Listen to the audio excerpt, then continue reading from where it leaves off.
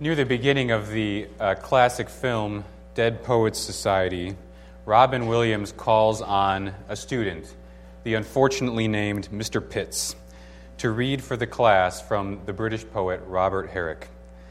"Gather ye rosebuds while ye may." Words that many of us have probably read ourselves in high school English class. The boys in the class then proceed to parade down the hall, looking at class photo after class photo. In some of the photos, they see recent graduates. Others, however, are now fertilizing the daffodils, as Robin Williams puts it. But even while dead, he says, they still whisper their legacy to the students that day. Carpe diem. Seize the day. Now, it may surprise you to know that there's a book in the Bible that largely has that same message, although the Bible's motivation for seizing the day is much different than it was for Mr. Pitts and the other boys at the Welton Academy. And we find that message this morning in the book of Ecclesiastes, a book that, along with Proverbs, is considered to be one of the wisdom books in the Bible. The only problem is that the wisdom in Proverbs makes a lot of sense. A wife of noble character is worth more than rubies, things like that. But the wisdom in Ecclesiastes sometimes doesn't seem to make any sense. In fact, it's confusing and contradictory. And indeed, that's the theme of the book, how we can fear God in a world that is confusing and frustrating, in a world that sometimes doesn't seem to make any sense. And this morning we'll be reading from Ecclesiastes 3, where we find one of the most famous poems of all time, more famous even than Robert Herrick. And it's a poem about time. And in typical Ecclesiastes fashion, what at first seems like a beautiful poem quickly becomes just another reason for frustration and despair. Listen to what this poem observes about our world. "There is a time for everything, and a season for every activity under heaven.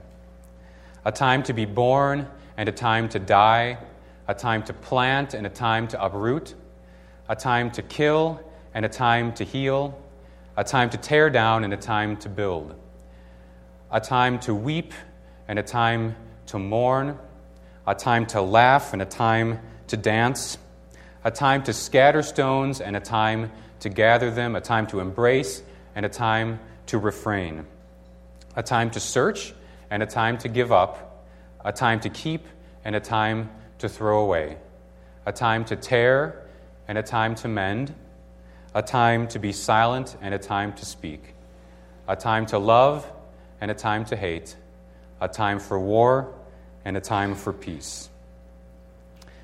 Have you ever said to somebody, "It's time"? Sometimes that sentence doesn't even need an object, does it? It's time for what? Time for dinner? Time for bed? Sometimes it can simply be enough to say, "It's time." I can think of a couple examples from this past month, one silly and one serious.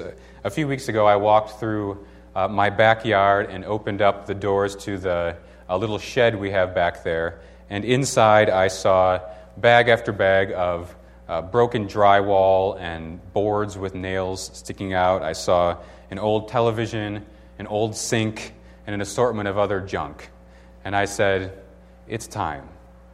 May 18th was coming, one of my favorite days of the year, Spring Garbage Day in Highland Park, where you can put almost anything on the curb, and within a few hours it will disappear, and you'll never have to see it again. I said, "It's time. Time to stop clinging to all this junk that I'm never going to use again." Well, 2 days later, I heard the same phrase again. It's time. I was up at Lake Forest Cemetery with Brad and Lori Dickinson, a couple from our church family here, and a number of their family members from out of town. Brad's dad had died the previous week, and after 2 funerals and a few thousand miles traveled back and forth from Florida, they had finally arrived at the gravesite. And we had a brief committal service there with some prayers and scripture readings, and then every family member had an opportunity to say a last goodbye.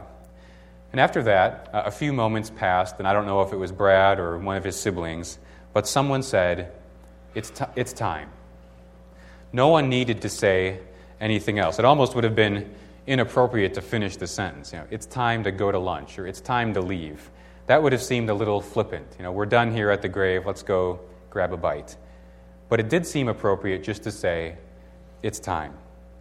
And the reason is, in the rhythm of our lives, God has ordered things in such a way where there are appropriate times for every activity under heaven, as our poem says. There's a time to throw my junk away, and it's clear when that time has come. There's a time to say a final goodbye, and it's clear when that time has come. And our poem lists a number of appropriate times. And aside from the first pair, which says there's a time to be born and a time to die, which makes sense as sort of the first in a long list, aside from that pair, there really seems to be no discernible strategy in the poem. There doesn't seem to be any order to how things are listed.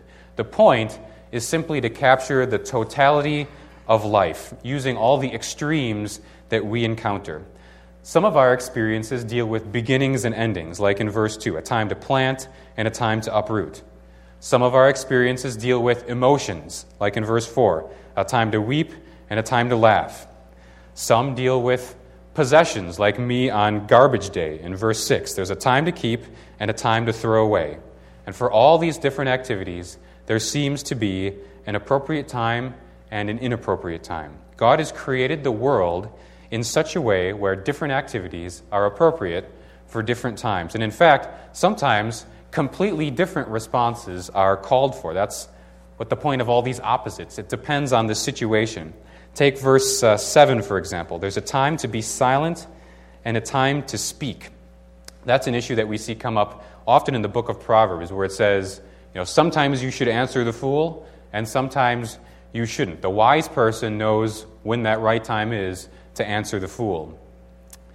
The other week, Julie finally caved in and agreed to watch Happy Gilmore with me. And there's a scene in that movie where Happy is golfing in a pro tournament, and he's constantly being hounded by a heckler, the kind of person that the Bible would call a fool. Now, if Happy Gilmore is wise, he will know that that tournament is not the time to answer the fool. It's best to ignore him and go about his business. But if he is unwise, which he is, of course, he will get sucked in and lose his focus. And the reason is there's a time to be silent and there's a time to speak, and it depends on the situation. God has ordered the world in such a way where a certain approach is best at certain times. Now, I will confess that the reason I wanted to look at this poem today was a largely selfish reason, although I hope that it will be beneficial to many of you as well. As you know, if you were here last week, we mentioned that this is a time of transitions for many of us here at Christ Church. Several families, for instance, this past week celebrated graduation days. But perhaps even more significant than that in the life of this church is the fact that many of you, beginning with Tracy and Grant Sherrills last week, like we mentioned, many of you are moving away from Highland Park for a variety of reasons. Some job transfers, some new military orders, some to be closer to family, a variety of reasons. Now, some of you know that I am a roster keeper. You might say I'm a roster obsessor. For instance, I think I can pretty easily name for you all 85 scholarship players on the Northwestern football team, along with a number of details you probably don't want to know. And in the same way, I keep and constantly review a roster of those of us who attend regularly here at Christ Church. As of last week, my roster had 139 adults and 55 kids. In the next 2 months, though, just from what I know ahead of time, those numbers will be reduced by at least 21 adults and 18 kids. It's a season that I have been dreading for quite some time, to be honest. Since we launched this church back in 2011, our trajectory has been slowly but surely decidedly upward in just about every measurable category. giving, attendance, volunteer involvement, things like that. And it now seems like there may be a season where that trend is difficult to continue. But we read here in verse 1 that there is a season for every activity under heaven. And in many of our cases, this just happens to be the season to depart, or a season to say goodbye. And it begs the question for us, how should we respond to those changes? And really the same question applies to any area of our life, not just what's happening here on the corner of Green Bay and Laurel, although that's obviously my focus for obvious reasons. It's the same question that we need to ask ourselves anytime we encounter circumstances that are confusing and beyond our control, and we see situations happening all around us and changes, and we don't know what God is thinking. How should we respond? And as we read on in our passage here, I want to consider briefly two possible responses. And the first response is a negative one: frustration and exasperation. And we can respond to circumstances that are beyond our control by throwing up our hands and saying, "Thanks a lot, God. You pulled the rug out from under me again. Thanks a lot." Look with me at verse 9. "What does the worker gain from his toil? I have seen the burden God has laid on men. He has made everything beautiful in its time. He has also set eternity in the hearts of men, yet they cannot fathom what God has done from beginning to end." Have you ever sensed that God is using something you're going through for a larger purpose, but that you have no idea what that larger purpose is? I get this feeling all the time, and I think I feel a lot of pressure in that regard as a pastor because I feel like I should have some of these answers for people. I remember, for instance, sitting down with Sean a couple weeks ago, and we were talking about the future in terms of job possibilities and such. And I'm saying to him, Sean, you are a really gifted guy. You have a lot of skills in terms of interpersonal skills, ministry skills, things like that. I get this feeling that God is going to use what you've gone through over the last 18 months after the serious stroke. I get the feeling that God is going to use that experience in a way that has a significant impact. But I really have no idea what that's going to look like. It can be frustrating. Have you ever been frustrated like that? That's what Ecclesiastes is talking about here. If you read the beginning of verse 11 by itself, you think, wow, this is one of the most beautiful and encouraging messages in the Bible. He says, "He has made everything beautiful in its time. He has also set eternity in the hearts of men." You think, well, that's such great news, right? That's something I could put on a poster and hang it in my office or something like that. Except, Ecclesiastes says, it's terrible news. Look at the end of verse 11. "Yet they cannot fathom what God has done from beginning to end."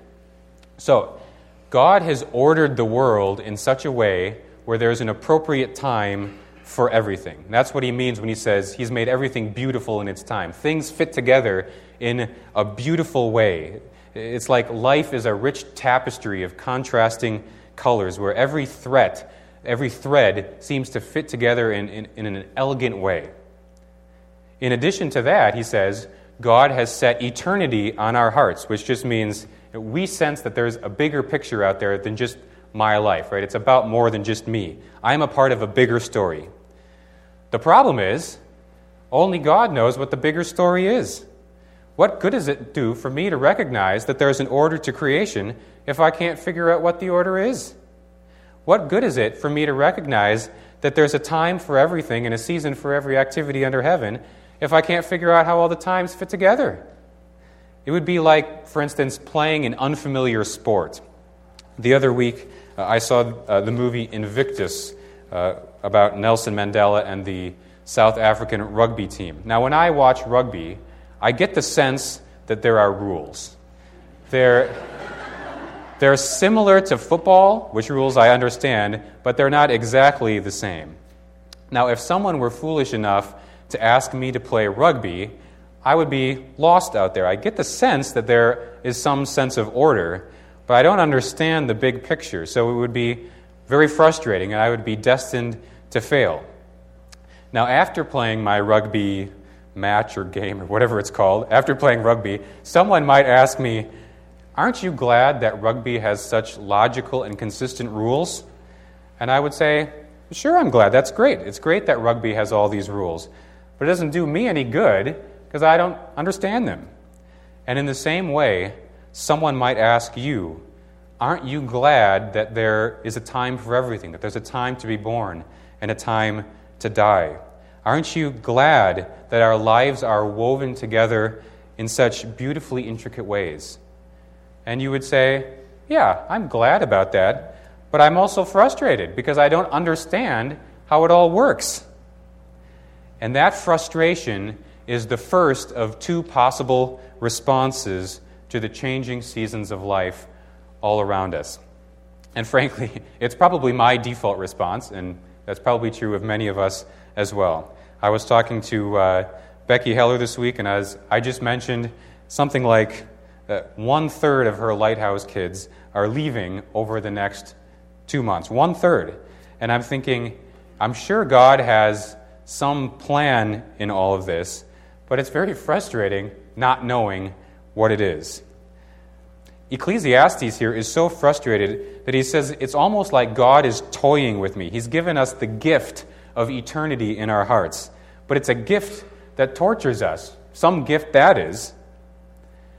Well, is that how you respond when you don't understand what God is doing? That's totally understandable if you do. But as we read on, we see that there is another option. Look with me at verse 12. I know that there is nothing better for men than to be happy and to do good while they live, that everyone may eat and drink and find satisfaction in all his toil. This is the gift of God. I know that everything God does will endure forever. Nothing can be added to it, and nothing taken from it. God does it so that men will revere him. Whatever is has already been, and what will be has been before, and God will call the past to account. So he says, there's nothing better than to be happy and to do good while we live. In other words, seize the day. Enjoy the eating and the drinking and the satisfaction that God has granted us in our lives. Rather than live in frustration over the fact that I can't control everything I want to, we have an opportunity to live in joy and thanksgiving because God has given us a gift. That's what he says in verse 13. Everyone may eat and drink and find satisfaction in all his toil. This is the gift of God. The times and changing seasons in our lives can drive us crazy, especially if you're a planner like me. Or they can be a context in which to rejoice and to do good and even to enjoy our labor, to seize the day. So what's the difference between the seizing the day that Ecclesiastes calls us to and the kind of eat, drink, and be merry, seizing the day that we see in Dead Poets Society or, frankly, in the world around us? What's the difference? Well, one is an expression of self-fulfillment, while the other is an expression of faith. One says, I've got to gobble up all the experiences and pleasures I can before I disappear into oblivion and lose my chance. The other says, the big and small pleasures that we enjoy in this life are gifts from God that I will joyfully and gratefully embrace. Many of you are going through transitions that you do not understand, times and seasons that are beyond your comprehension. For some of you, this is the time to weep and a time to mourn and a time to tear down and all the bad things on the list in the poem. The times of our lives are beyond our control. But rather than try to wrestle control away from God so that we can control our own destinies, we're encouraged to do two things here. First, as we already mentioned, seize the day. Take advantage of the times and seasons that we have and live joyfully, basking in all the blessings that God has given us.